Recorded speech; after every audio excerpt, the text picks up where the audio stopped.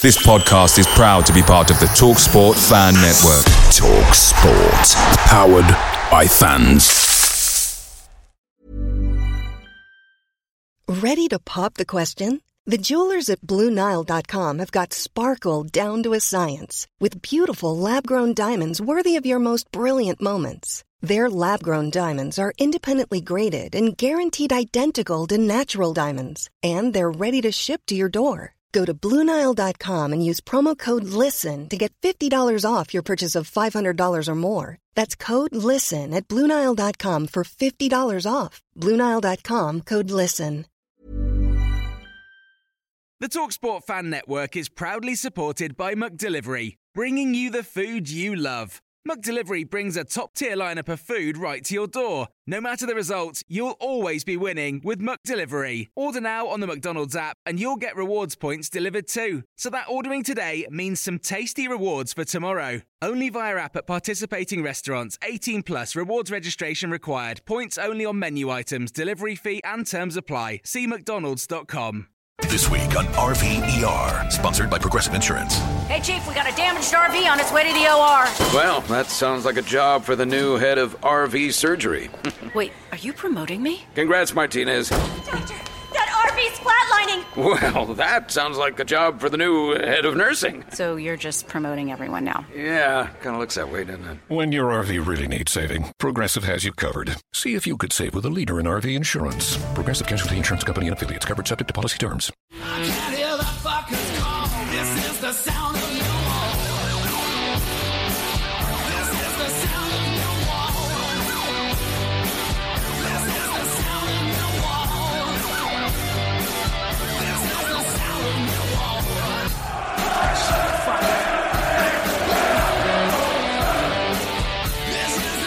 New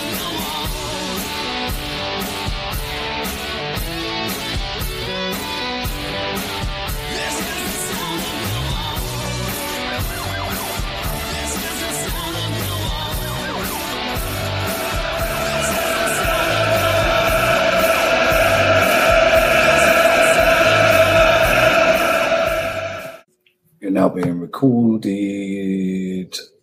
So, yeah. Hi, welcome to another edition of That Millwall podcast. Last week's episode got us thinking. And Joe said, I've got a couple of powers who'll be able to help with this. So we're going out on a limb and we're going to talk to a Norwich fan. Don't panic, I've checked his fingers, they're all there.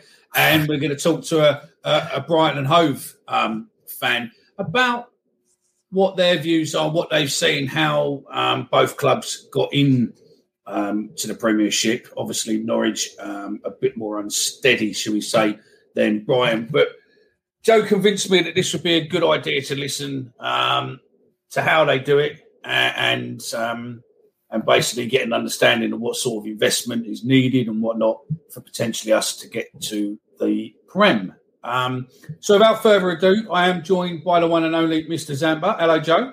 Hi, Mickey. How you doing? You all right? I'm all right, mate. I'm all right, yeah. There was a good show last week, so hopefully this time we're going a bit more deeper into it and find out what it takes. So, yeah. Well, that's it. I'm looking forward to this one. It'd be quite good to get a different opinion from outside Millwall looking in and just seeing how other clubs operate and what their ethos is and their modules and how it works. And hopefully, you know, we might be able to take note of that and adopt a few of these methods, you know? Absolutely, absolutely. So then, without further ado, let's welcome Kev, who is the Brighton and Hove fan. How you doing, fella? You all right? I'm very well, thanks, Mickey. Thanks for having us on. Can't believe my first ever podcast is a Millwall-related one rather than a Brighton one, but there you go. It's a pleasure. You never know. You might get picked up by the Brighton one now, but there's a Brighton story in a minute. I'll tell you a Brighton story in a minute, which was quite funny. So yeah, and I'm joined by Steve, who's a Norwich City fan. Can you just hold your fingers up so we know that? Just to prove, no webbing anywhere. Honestly, I was born there, not bred. If it helps. So okay, yeah. Thanks for having me on. So your sister lives outside the borough. Is that what you're telling us? That's it. Yeah, totally different. Yeah. No, it's good of you to have me. No, it's a pleasure. So hopefully the next 45 minutes, an hour, or 30 minutes, or however long it takes, will hopefully be quite an interesting insight into what we do. So, yeah, the story, what I was going to say to you, Kev, was the time that Brighton got us an accusation of Millwall fans being racist across the Sun. And then we got an apology from the Sun when you boys come to town and you boys shouting seagulls made a journalist for the Sun thought we were saying seek how. And it wasn't until he listened back to the tapes and realised that actually what was being shouted was seagulls. But that was after he'd written a centre part in the Sun of how racist Millwall fans were for shouting seek hail, when actually if he'd have listened a bit clearer or sat closer to the North Stand, he would have heard that it was seagulls. That's the problem, isn't it? When you get a reputation like Millwall have, which not, and in all fairness, I'm not saying you still have that reputation, but obviously back in the day the stigma was there, and it just gets attached, doesn't it? And journalists just sort of assume things, make things up. This was only about what, 10, 15 years ago, in fact. So yeah, it was quite a common. Surprised me. Right, we're going to crack in. We're going to end here. We're going to give you a quick ad break, and then we'll be back straight after this, and we will get on with it. You all right, boys? Yeah. Yep. So good. Yeah. Welcome back. Then part one. We flipped a coin earlier, and we're going to go with a Brighton fan to start with. Kev, what did Brighton do to change their fortune? And do you think now that possibly they will be, whether a bottom end, but there will be a Premiership team for a while longer? Yeah, I mean, obviously, a bit of context around Brighton, which is probably well documented, as most people know. The club were, back in the late 90s, were without a stadium. We had to move to Gillingham and ground share there, which was horrible to say the least. Gillingham, I don't even know the Priestfield Stadium. It's not a place you want to go to every other weekend. And it was dire. We were on the brink of going out of the league just prior to that. Managed to get a draw at Hereford on the last day. So really, the recent history of Brighton, 25 years or whatever it's been, the change within that has been absolutely remarkable, which I guess it makes it right for a programme like this, or more to the point, a question like you just asked. So obviously we stayed up in the league. We then got ourselves a more stable standing, and we brought in the new owner was Dick Knight, who is an absolute legend as far as Brighton fans are concerned. A guy with the club close to his heart. He got rid of the previous incumbents who were, again, this will be known to lots of people, but David Bellotti and Bill Archer, who really did drag the club down, sold the ground, which, without a stadium to go to was unforgivable. So really where it started was Dick Knight. And I guess that's fundamentally where you do begin. You start with a guy who is a local businessman with his heart in, he's a fan of the club. And he was the one really that kick-started everything. He kick-started the move back from Gillingham to the Withdean Stadium, which was the athletics track just outside of Brighton. Only a 6,500 capacity, but it was a home. It was a game that we could go to and not have to do the 100-mile round trip to Kent. So that was fantastic. And then just all the right things seemed to happen. We got the right managers in. We got Mickey Adams came in and got us promotion. Peter Taylor was there for a while. Even Steve Coppell, dare I say, ex-Palace boss, was there and did a decent job, if I'm honest. So really things started to move here on. Too. Yeah, Coppell absolutely. Was here too with Harris. It was Harris's go-to man for many years. Yeah. I think the guy's fantastic. I think it's a shame that he's probably not still in management now. But so really, we kicked on from that, and then really things started to snowball when Knight wanted to step down, or more to the point, take a back seat. He's not a young guy. I believe he's probably into his mid-80s now, and that's where Tony Bloom came in. And this is really where it really just snowballs. So Tony Bloom, for those who don't know, is a guy who made he made money out of playing poker, believe it or not, professionally, and then started to invest that in property. But his family have been sort of there or thereabouts connected to the club for several years. In fact, his uncle, Ray Bloom, I think, was on the board back in the 70s.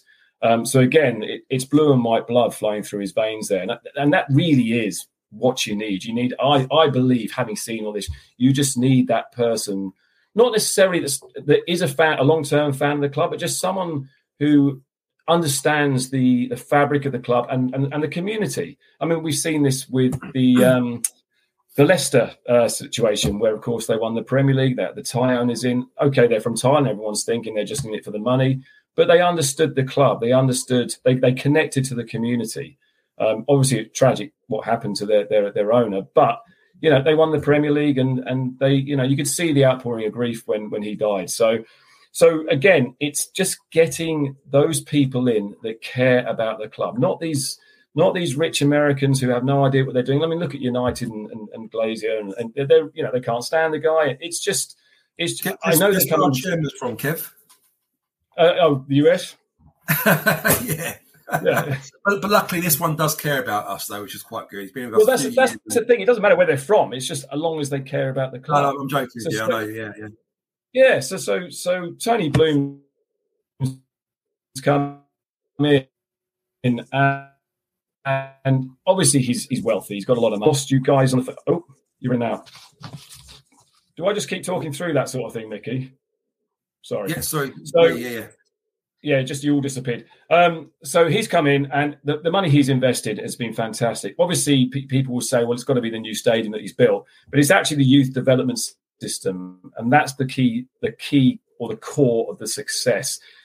He's created a fantastic state-of-the-art training academy out near Shoreham, which Mickey, I'm sure, as you all know, is just west of Brighton.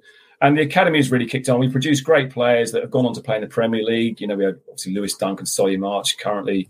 Most recently, Robert Sanchez, who's now the number 2 goalkeeper in Spain. Steve Cook went on to play in the Premier League. Tommy Elphick. These are all players that came through that academy and continue to do so. So for me, to answer your question, Mickey, that's where it starts. It starts with the chairman whose heart's in the right place, and then just the investment in the youth. And if you can get those two things right, and when I say investment in the youth, I mean, you've really got to invest. Obviously, we've been lucky. Tony Bloom has a lot of money. He was able to create this centre and obviously from there, you know, build the Amex. But just the guy with the heart in the right place and the understanding of and the importance of youth development, for me, that's where the main success, I think, came from for Brighton. How much do you think so far it's cost him with investment? Right. In total, 250 million just to get us to the Premier League. So he had, but that, and that obviously the stadium as well, though, Kev.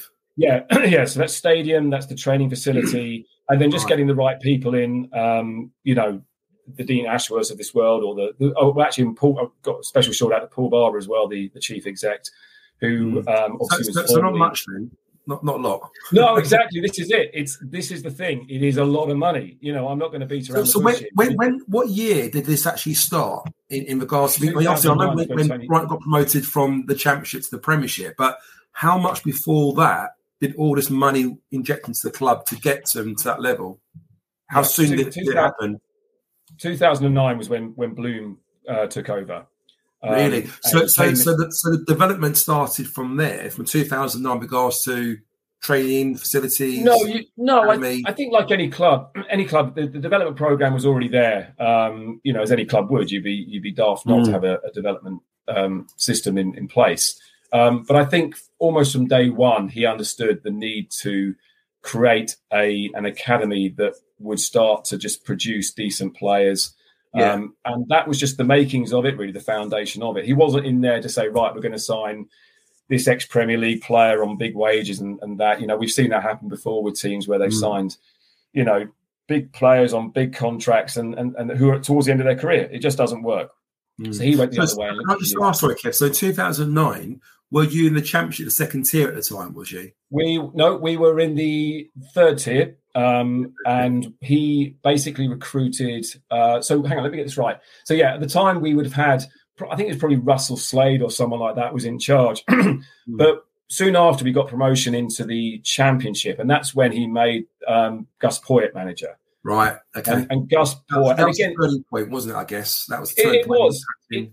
Yeah, I mean, I talk about, your youth academy, but it's also getting the right person in charge in. And we had a succession of really good managers. Gus Poyet I know he's, probably not managing at the highest level now, but when he came in, he played a brand of football, which was nothing like we'd seen before. It was passing football. I think in the Championship, when you're trying to get at the Premier League, you can pass your way through a game. It's not about just hoof it over the pitch and just long range shots. It's just passing. So our possession stats were always 70-30 in most of the games. But you've got to back that up with decent players, and a great holding midfielder in Dale Stevens. And, and obviously we have Bobby Zamora. You just need those players that get you through that. But I think getting the right manager in place as well. I mean, there's a whole bunch of ingredients, and not to want to blow Brighton's trumpet, but there's an awful lot they were getting right at that point, which is why effectively we went from third tier to Premier League, I think, in a space of about eight years, I think it was. I mean, when you think about us, really, I mean, John Berylson took over 2007.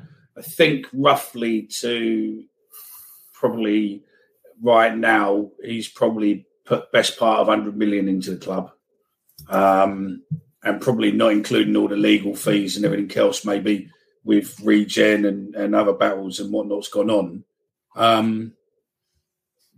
But now we are looking to spend a big chunk or sponsorship or whichever way we do it. But we are in the process now of looking to build a brand new state-of-the-art to a Championship club training facility. So we've now got a director of football who is a Millwall fan, started as a journalist and come up through the ranks as such, got into recruitment within us, then went to Stoke and then come back. And hopefully now he's got control of the recruitment and the director of football role.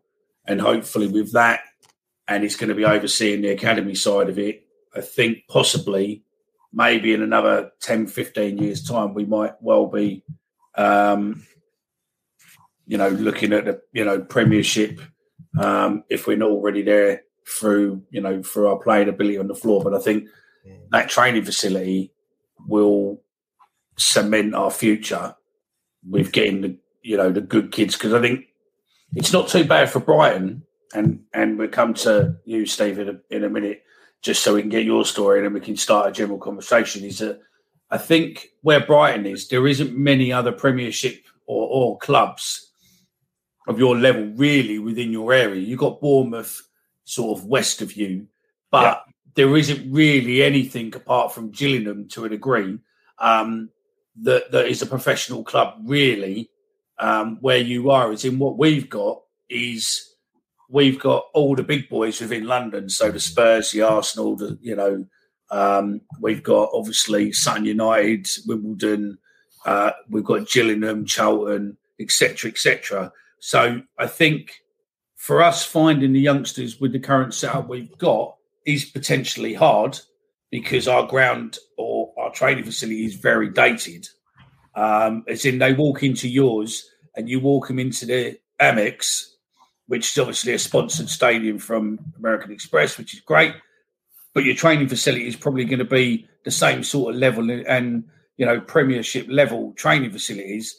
You suddenly walk in there with a boy and his dad, the boy's eyes are going to go, whoa, look at this. You walk him into ours in the middle of Bromley and we've got porter cabins everywhere and you're just going to be, Dad, I've been offered a thing at Tottenham. Yeah, you're absolutely right, Mickey. I mean, it goes without saying you can't compete if your facilities aren't up to scratch and you're trying to impress someone who's looking at the club for the first time or visiting the club for the first time. First impressions last. So no, you are absolutely right. And yeah, as I said, it underlines the point. If you get that right, and you create that academy that's got that wow factor as well, maybe a bit of wow factor to it, then yes, you are going to attract players, especially as you say quite rightly, you're up against, dare I say it, the Crystal Palaces and the Charltons of the world. That you've got to compete.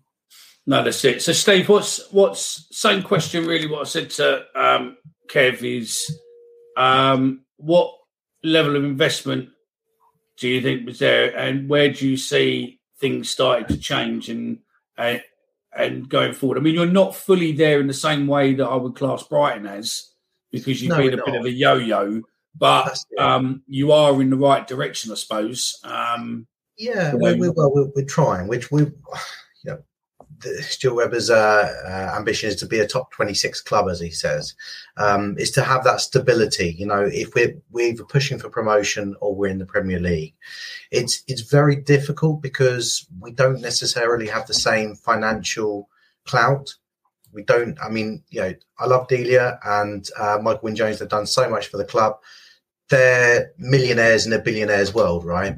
You look at the Premier League, you look at all the owners there. They're all billionaires. I think we were 19th or 20th richest owners in the Premier League or the season we've just had. And it's a reoccurring theme every time we're there. We are effectively poor.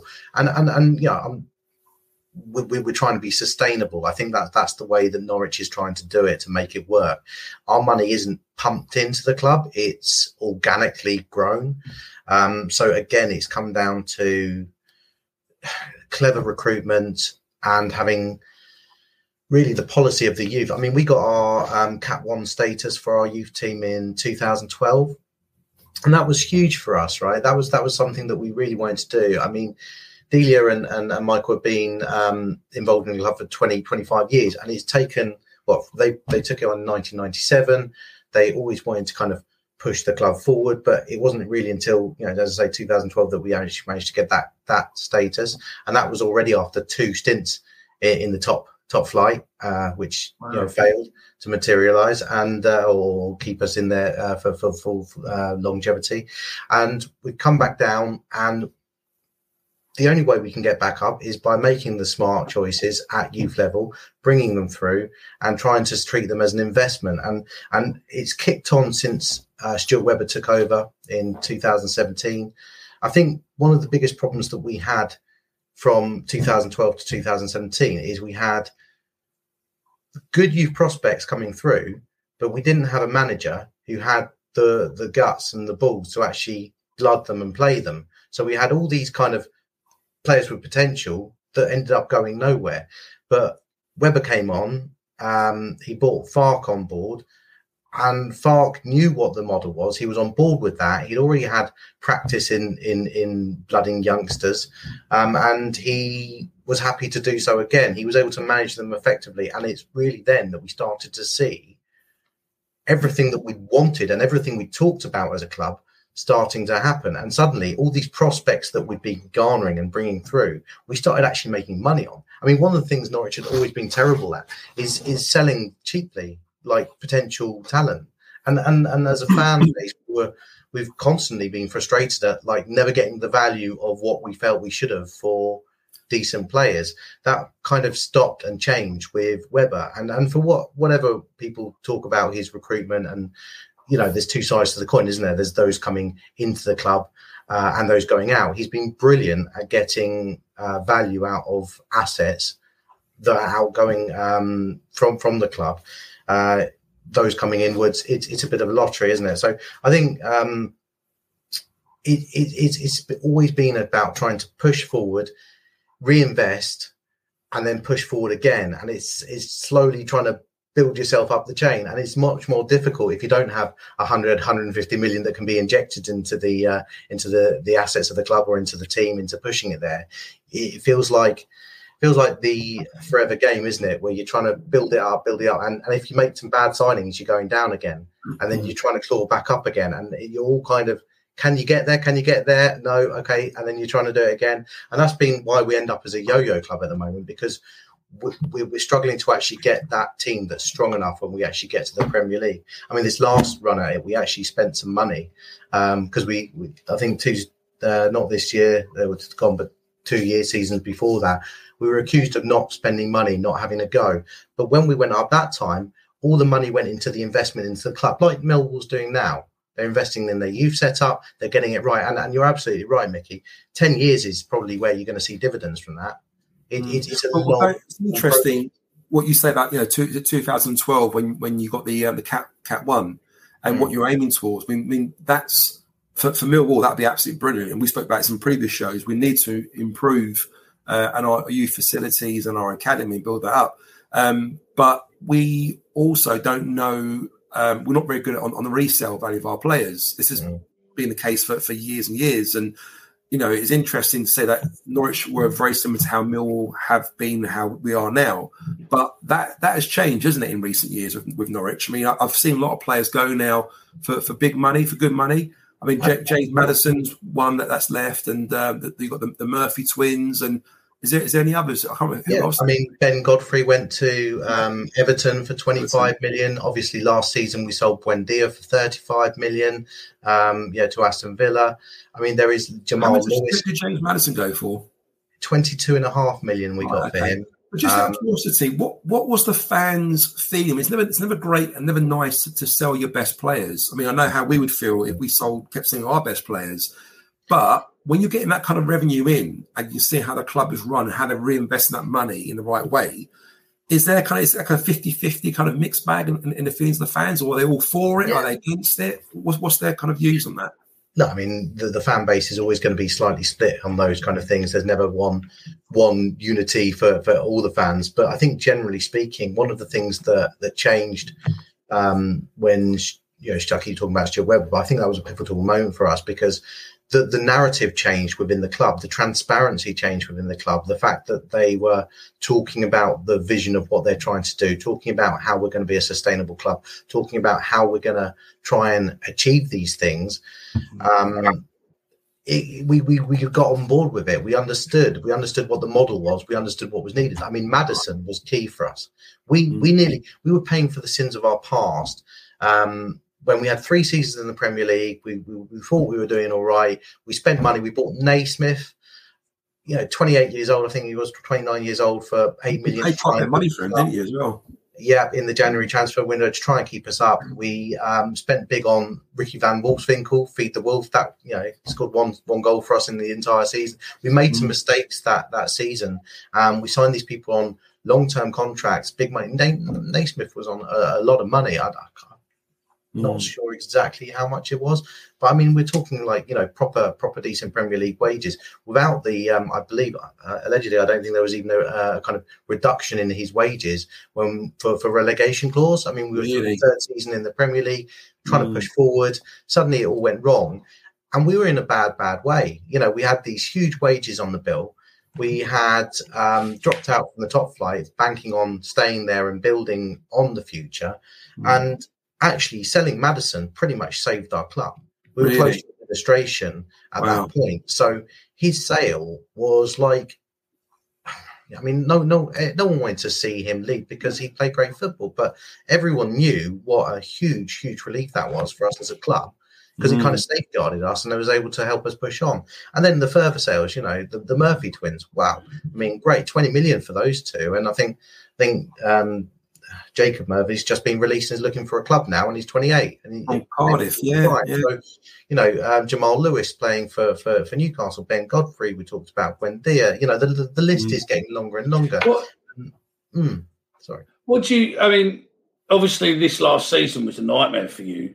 Finishing bottom of the Premiership and not being able to score goals and letting lots of goals in.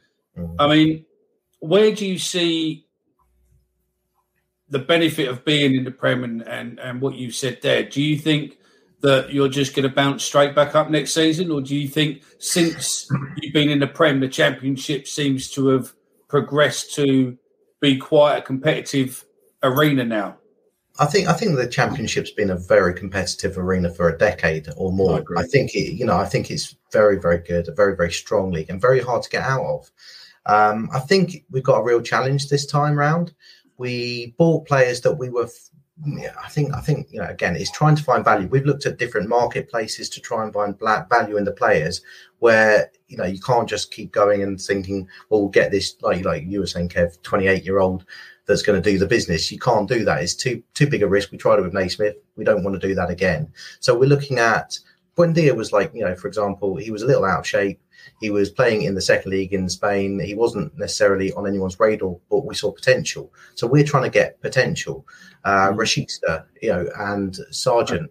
We saw potential. Pukki's a prime example, isn't he? Sorry? Pukki's a prime example. Again, going overseas, free transfer. He was the probably signing of Norwich's history. You know, we saw potential. So it's almost taking these punts. I think now we've come back down with a team that is used to losing. It's always going to be hard to regroup and remodel yourself again.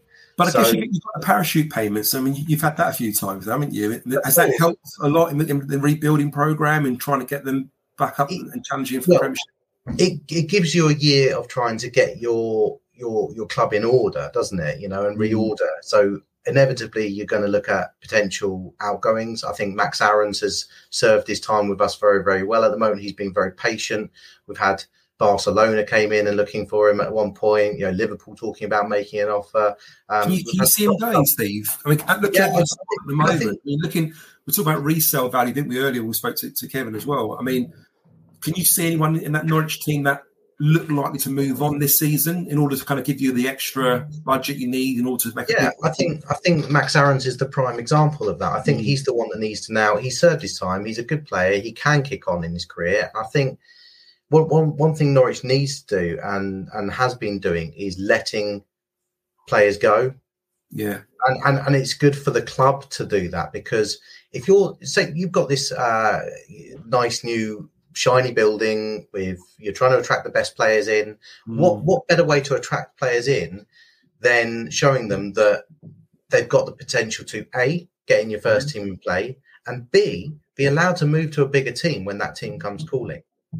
So, I know how difficult it is for the academy, because there's a ruling, isn't there, that you've got to live, I believe it's like 1 hour away from the training facility. So you look at where Millwall are, and any London club really, you're in a prime location because you're looking at an hour radius, north, south, east, or west. You can really take your pickings. And unfortunately, when you look at Norwich, you look at Brighton to a point, because you're only kind of looking at half of what's up now. If you look at Brighton, you can only look at half of the radius. You can't go into the English Channel, can you? Find any gems. And what I hear quite a lot of, I think Norwich do this very, very well, is that they'll actually move families across to Norwich, buy them a house, buy them, for the family and the kids, just so they're a resident in that 1 hour radius in order to sign that player. I mean, that's a massive outlay. I mean, to buy a house for a family and move them from wherever they live in the country to Norwich, just in hope that their kid.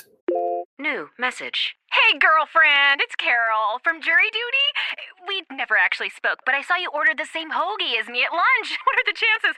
Anywho, I heard you just got a boat. We should totally grab some hoagies and take it out for a spin. When you get a boat, you also get new friends. Make sure Progressive's one of them, and get coverage today for as little as $100 a year.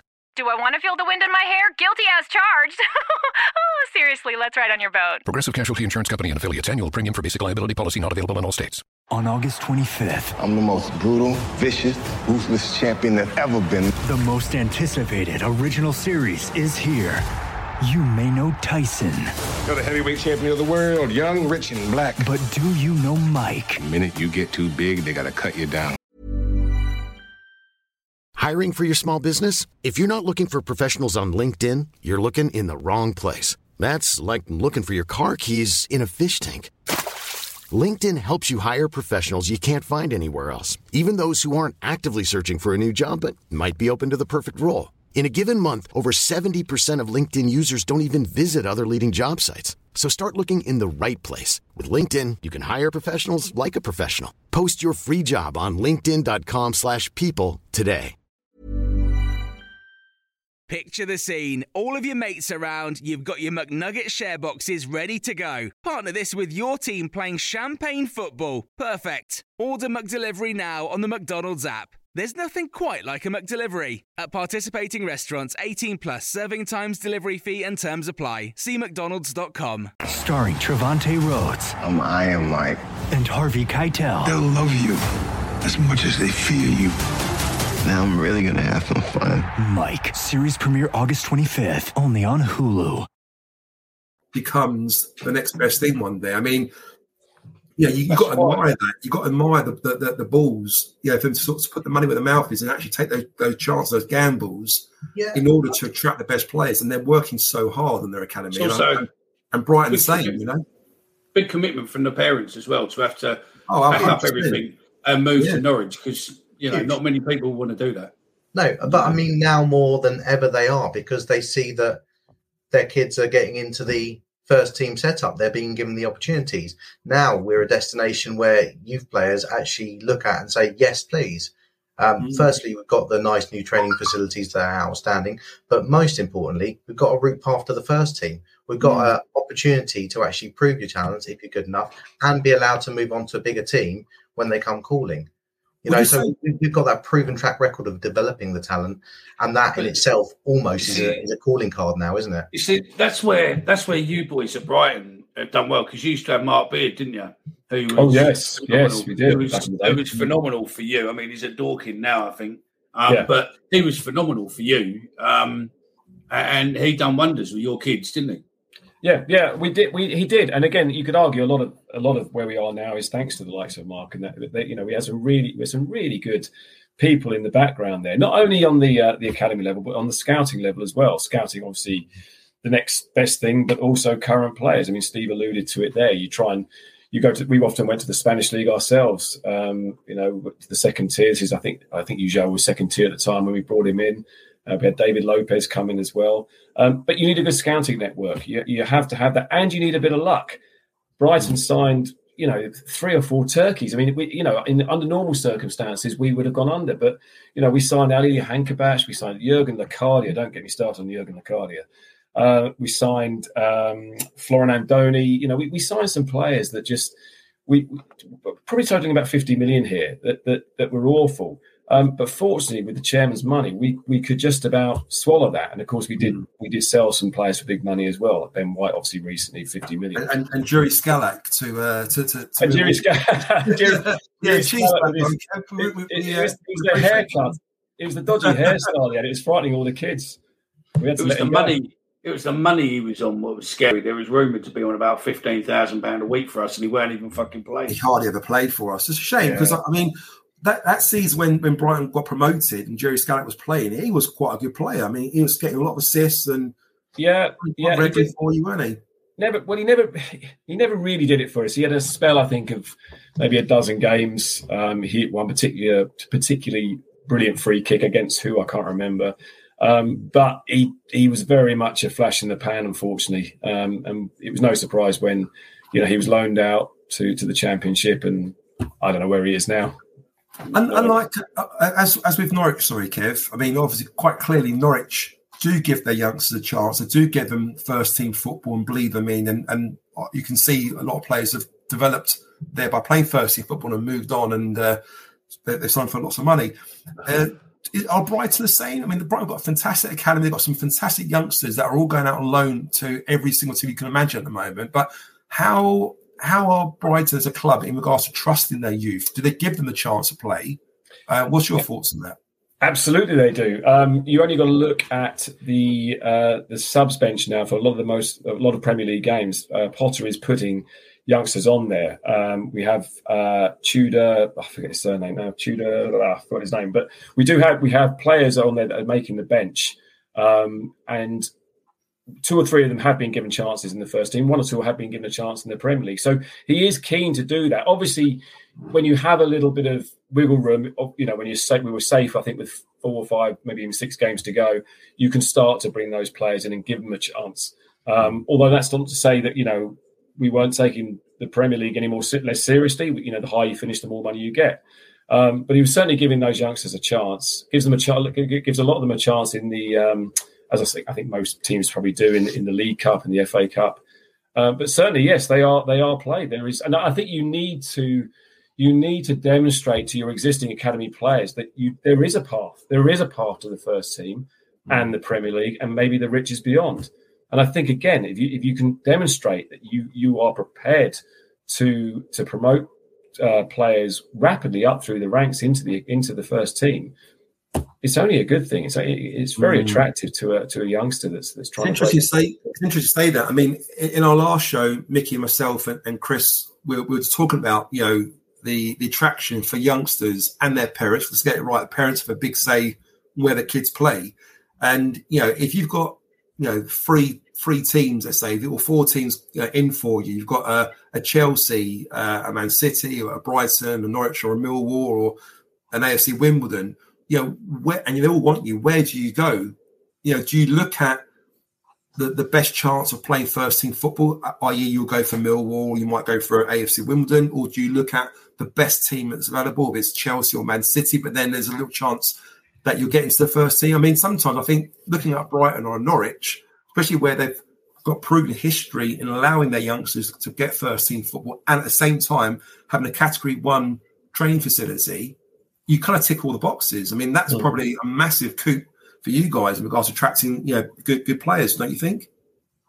Oh, absolutely. But it's all the ingredients, isn't it? It's everything. It's who's advising you in the background. It's as we said again, it's how the look of the academy. It's a whole raft of things. I mean, it's talking to the youth coaches. I mean, you just get I don't know. I've never been down this route, unfortunately. I know it's surprising, but you just get a feel, I think, for a place when you go somewhere, and it's who you talk to and how you're advised. Do you think, with being in the Premiership, that the commercial benefits of what the Premiership brings you opens up, that it's not just your chairman ploughing money into the club? You're potentially going to have large corporate partners, like you've got American Express, who probably paid a big chunk towards that stadium, and possibly keep paying a big chunk every year towards Brighton. I mean, I'd say we're slowly getting there on a commercial level, but I'd say that we're probably still possibly 10 years behind maybe where Norwich is. Yeah, there's no doubt that success breeds success. The more attractive you are as a marketing tool, then of course you are. That the more sponsorship you can command. I mean, American Express obviously are huge sponsors. They're headquartered in Brighton, so it's a nice fit.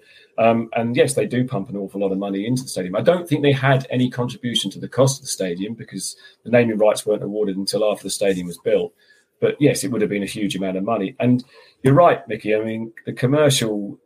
The Premier League is an absolute goldmine. If you can stay there and establish yourself as a team, it is a goldmine for all that sort of corporate and sponsorship activity. And I think this was always Tony Bloom's vision. And fair play, he's carried it out almost to the letter. Was to get up there, stay up, consolidate, and then eventually try and finish in the top half of the season. Now, if you told me that's going to happen within 5 years, like it has, I'd have bitten your arm off. And it has happened. And, any Brighton fan will tell you that they're absolutely cock-a-hoot with a ninth place finish this season.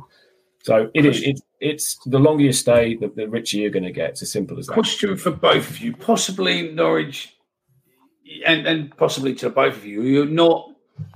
You're not wild class as hardcore fans to a degree. And that's not disrespectful. That's just the way it is. You were different to how we were and how other clubs around us, like the Man United hardcore, the Liverpools, etc., the Evertons, etc.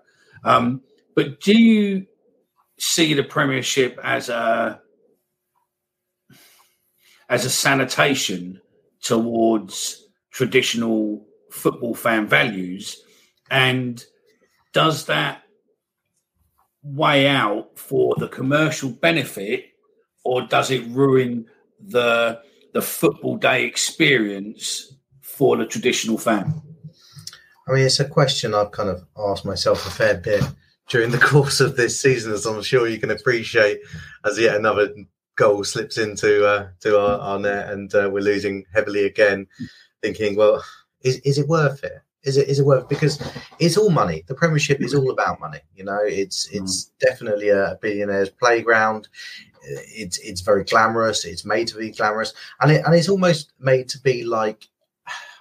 I almost got the impression that people didn't like the way that Norwich were going about business. Take 2 seasons ago when we didn't spend any money coming up. We actually spent money on the infrastructure, the training grounds, improving the background. So we had something that lasted more than the season, even if we got relegated. And we got a lot of stick for not spending the money there. I think everyone wants the Premier League to be the biggest thing that you must, you'll throw everything at it. You're going to get 120 million or 100 million pounds in revenue coming in for being in the Premier. You need to spend 100 million on players to try and keep yourself up there, right? And you need to die for that. That must be everything. But actually, there's great football being played in the Championship.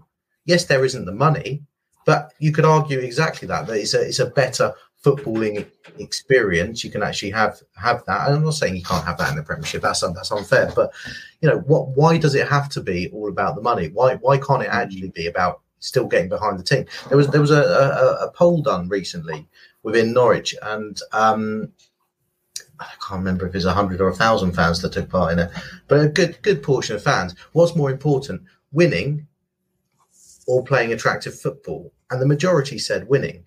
And I just kind of think, well, isn't that indicative of what we've been made to kind of view, like attaining the Premiership status, keeping that Premiership status, rather than actually enjoying the football? I don't know about you guys, but when I think of my favourite games in history, we've had some great games where we lost. One against Millwall, where it was a very, very high scoring game, which we just about won. I think it was 4-3, and again we lost to Liverpool 5-4. That was one of the best games that I've ever viewed, and we ended up losing it. So I think the Premiership's all about money. It's all about winning, and I don't adhere to that now. Maybe I'd like to be in the Championship for a couple of seasons and enjoy watching games where we can win some. It's interesting because your seasons are quite bipolar, aren't they? In the sense that you have one season when you're in the Championship, you're absolutely rocking and rolling. You're beating every team, you're playing great football, you're winning most of your games, and then the season after you're struggling, and it's depressing, you're losing games, you're looking at relegation, and the next year you go back up again. It must be so hard to kind of for your emotions, to kind of to take it all in really each time. I mean, that's what makes it great to watch, doesn't it? I mean, he's like in bipolar order. Then you want that, you want to do the kind of the Brighton thing, don't you? You want to kind of go up and kind of stay up if you can. Now the difference is between you two. I mean, we are probably much more closer to Millwall, that is, to Norwich than we are Brighton, because we haven't got someone who's going to chuck £250 million into our club. The only way we can do it really is by shrewd recruitment and getting our academy right. But what Kev has told us and what Brighton's done, it's quite clear to see you need to have money, but what's important is getting the infrastructure right. And Brighton have done that very, very well. They've looked at everything, from their training, their academy, their scouting. Everything's done well. Even their ground, they built a new stadium there as well. So everything's done well, and they've planned very, very well for this to give them this sustainable club and team to kind of be playing the Premiership and not looking over their shoulder at relegation every season. Yeah. Sorry, Joe, go on. No, I'm just saying, I mean, that's how, in my mind, I think that's the way to do it. But you do it on a shoestring budget like Norwich have done, and kind of almost, work their way through the system, which is probably close to what Millwall would do. And you just can't see how you're going to keep that going and be in a Premiership every season and not work at relegation every year. Well, I think, obviously, Mickey, your question at the top there about does the Premier League sanitise football? I absolutely does. There's no two ways about it. It's unrecognisable from playing in the lower leagues. And I think, Steve, you make an excellent point as well. The Championship is a brilliant league to play in, especially when you're going well with it. I mean, it was the seasons we had where we were getting to the playoff finals or getting into the playoffs, and we lost 3 playoff finals. But those seasons were so exciting. You get into the Premier League, and when you're a Brighton or a Norwich or whoever outside the Big Six, there's a glass ceiling. You are never going to win. Leicester aside, obviously, was a freak occurrence. You're never going to win. We're not going to win the Premier League. We're never going to get into the Champions League. Let's be honest. The Europa League is obviously a distinct possibility now, but that is it. That is the glass ceiling. You cannot go any further than that. Is that the way you want to watch football, by aspiring to finishing 7th or 8th every year? Or even just staying up? It must be difficult for both of you, because for you and for Norwich, even Brighton have done very, very well, and they've managed to stay up and they finish at a good position. You must look at the start of every season thinking we must not get beat, we must not lose. It can't be much fun. It must be kind of good for the old ticker.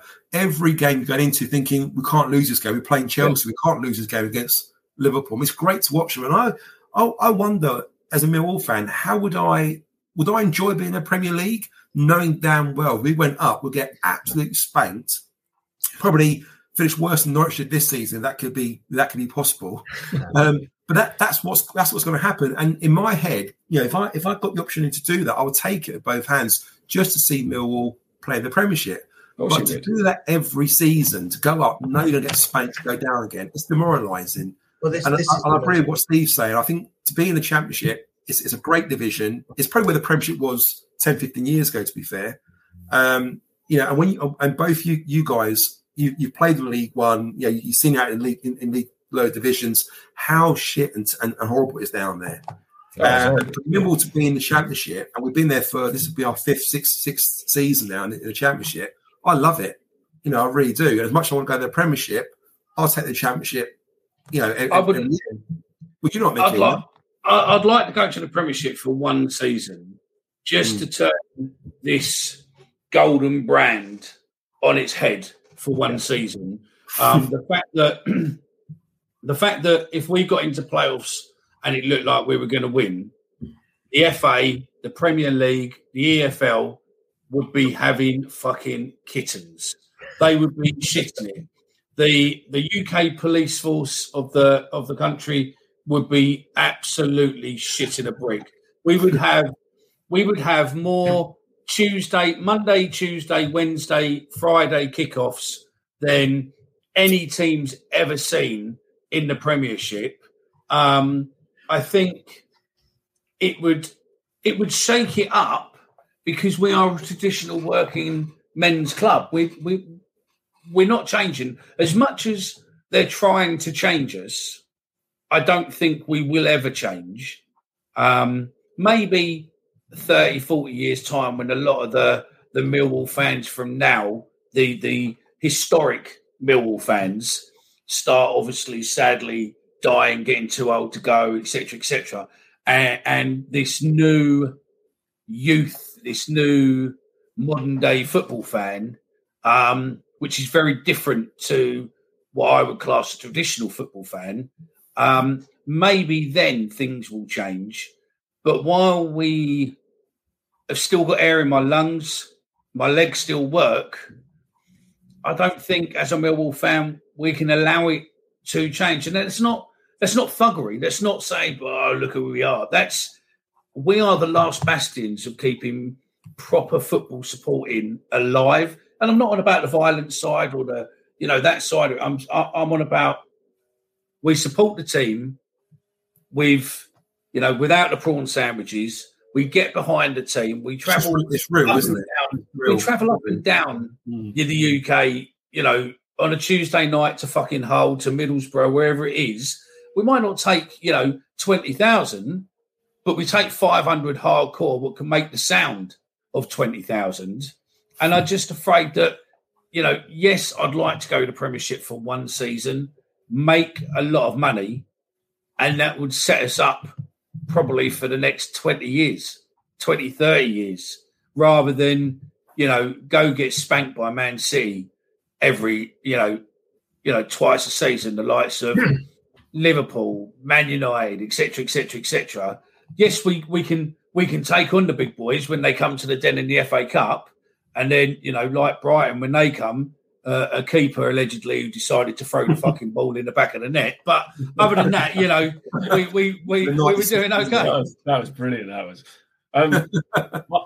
Mickey, I see where you're coming from. I think, though, we all watch our team and we all want our team to win. And why do we want our team to win? Because we want them to progress up the league. And that invariably means getting promoted. Now, of course, you want to get into the Premier League. It is the promised land. You can get up into that Premier League. I don't care if you're a Millwall or a Norwich or a Brighton. You could stay there. You can do it. Bournemouth. Yeah. Who would have thought Bournemouth would be an established? I know they're not now. Obviously, they've gone back up, but they were established. They lasted 4 or 5 seasons. That's right. And once you, it's like you get a small stadium. And once you get the taste of it, you want more. We all aspire to see our team do better and better, and that means you have to say you have to get into the Premier League. We used to get asked this every time Brighton lost the playoffs. It's like, well, at least you've got another season in the Championship. Or people used to say, is it too soon to go up? Which I think is a ridiculous thing to say. Of course it's not too soon. Do you want to get in the Premier League? Yes, of course you do. You want to compete against the big boys. Because I'll tell you now, a United or a Spurs or whatever coming to the new Den, they're not going to like it, and that makes for a great spectacle. And I've seen the Mill away changing rooms, and trust me, it's not nice. I mean, it's tiny.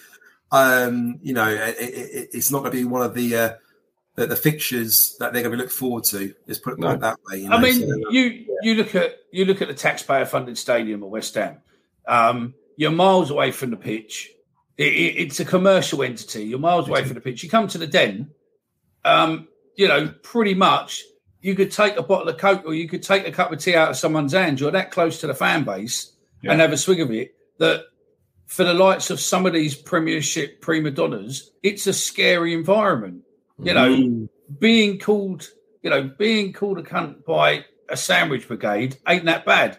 When you're suddenly called a cunt from someone from South East London with a proper Cockney accent, with a bit of passion behind it, it's, it don't matter if you're on fucking 60, 70 grand a week.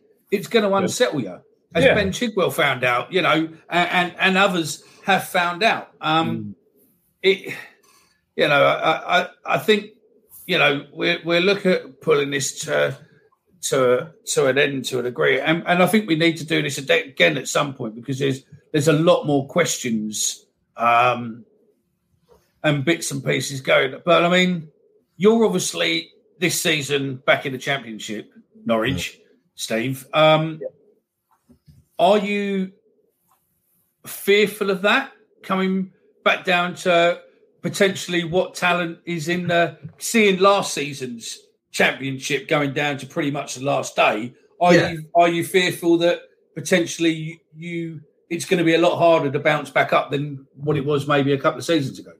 I think it will be incredibly hard. I don't necessarily know if we'll do it, but it's not something that I fear. I don't fear being in the Championship. What I fear is, what's happened to so many clubs that have put too much on the line to try and stay in the Premier League and failed. The lower leagues are littered with examples of clubs that have given too much of it a go to do everything they can to stay there and have ruined their clubs in the process. Portsmouth, there's so many of them. Yeah. And hopefully not Burnley now as well in the situation they've got with the investors. Well, they're in real financial sort of. Well, they are.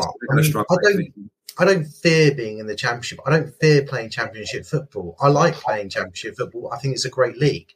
What I fear is my club putting everything on the line and losing and not having a club anymore, or it being in League One, League Two because we tried too hard. And if we're in the Championship for 5 to 10 years, that's fine. I'll embrace that. Yeah, and that's why we aspire to the Premier League. Again, Mickey, you said you want to see Millwall in the Premier League for one season to give you that long-term financial stability. It doesn't matter if you go down. And I think you're right. I'm like Steve, because having seen Brighton go through hell 25 years ago, you do want that long-term financial stability and that safety net that if you do go down, if you do tumble down a couple of leagues, you're still financially secure.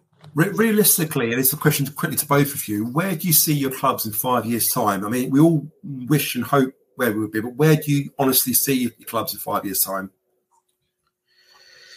Start with Steve, sorry. It's hard to see past where we are at the moment, somewhere in the in-between ether, somewhere in the top 26 of England, maybe. Do you not see any progression from where you are at the moment? Do you not see yourself or do you see yourself I think without genuine investment, it's going to be really hard to become a club that stays in the Premier League long term. I think, as for all this talk about being a sustainable club, for all the fact that I'm behind that and want that, it is so difficult to do.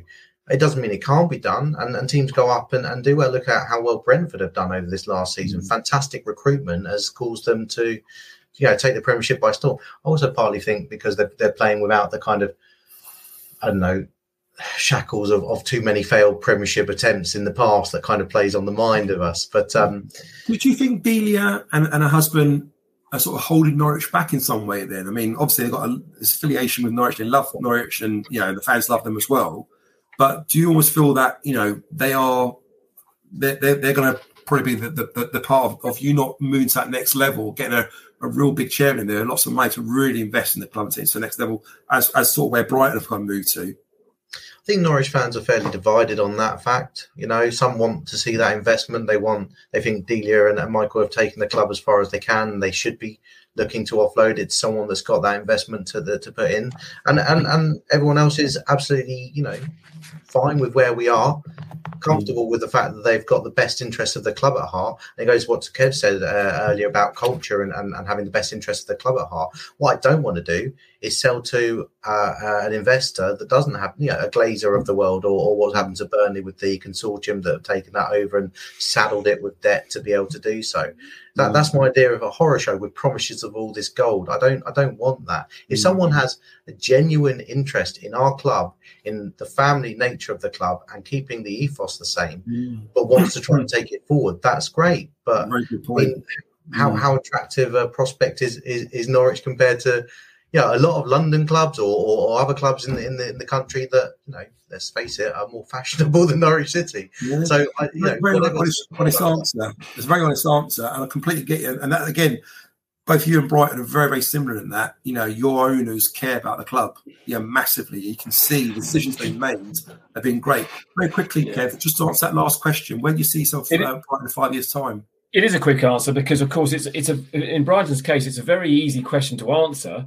It's just whether that answer's right. And obviously, I think any Brighton fan or any neutral would say Brighton will be an established Premier League team. But 5 years is a huge amount of time in football. It really, anything can happen. You buy a couple of, signings that don't work out and that financially hits you, or anything can happen. So yes, I would like to see us as an established team potentially challenging for Europa places, but equally we could be in the Championship. You just don't know. Well, I mean, the fixtures on the Premiership have been leaked to a degree, and the early indication is that allegedly you're at home on your first game against Arsenal, and you're at home on your last game against Liverpool. Really? Seriously? Seriously, yeah. They're coming out on Thursday, aren't they? Yeah. I've got the Daily Mail's got them now. Oh, wow. Oh, right. Interesting. Okay. We'll see if that materialises. Well, I mean, that's a tough start and a tough end, but I mean, we've beaten these teams before. We do actually better than against those teams than generally we do against the Norwiches. I think it's 2 draws this season and the Burnleys of the world. So, whatever will be. Yeah. It'll be good to get you boys back at some point and maybe do a round table or something with some other football fans and just do there. Joe, thank you as always, fella. My pleasure, enjoying it. Anything you want to say before we go? Just want to thank the lads for coming on. I thought they've done fantastically well. I know neither of them have done many kind of podcasts or shows. So for this being their first one, I think they've done fantastically well. Thanks to Kevin and Steve. Obviously, Brighton, we should mention as well, they've got affiliation with Millwall, as we both agree, we both hate Palace, don't we? For different reasons.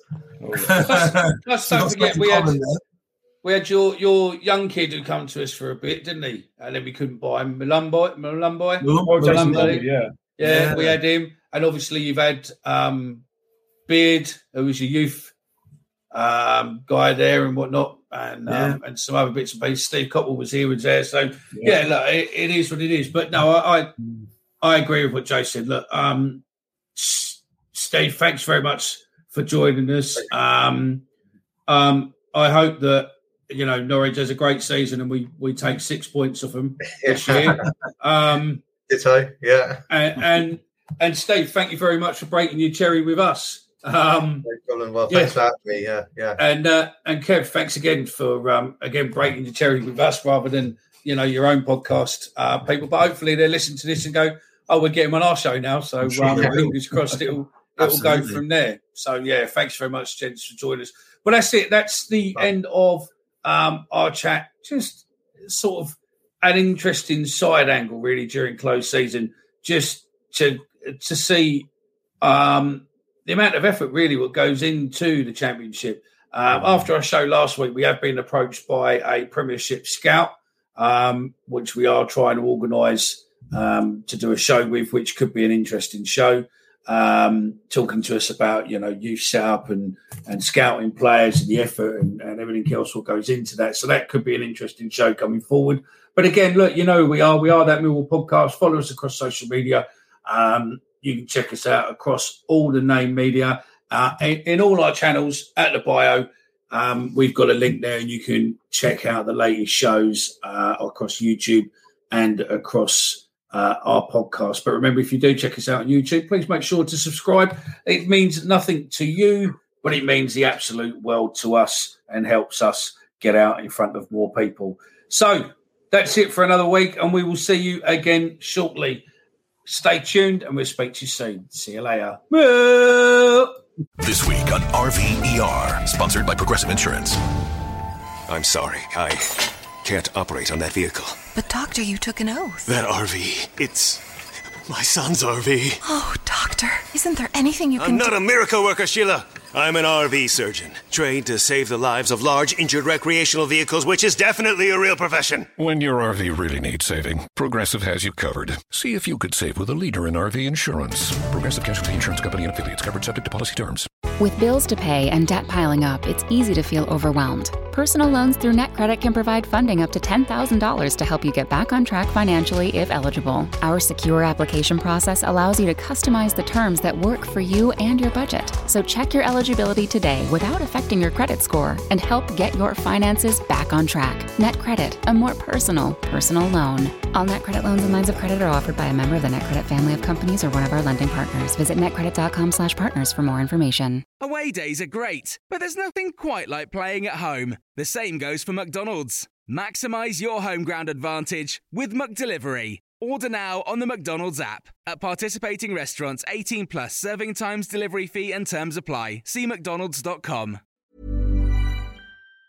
Planning for your next trip? Elevate your travel style with Quince. Quince has all the jet-setting essentials you'll want for your next getaway, like European linen, premium luggage options, buttery soft Italian leather bags, and so much more. And it's all priced at 50 to 80% less than similar brands. Plus, Quince only works with factories that use safe and ethical manufacturing practices. Pack your bags with high-quality essentials you'll be wearing for vacations to come with Quince. Go to quince.com/trip for free shipping and 365-day returns.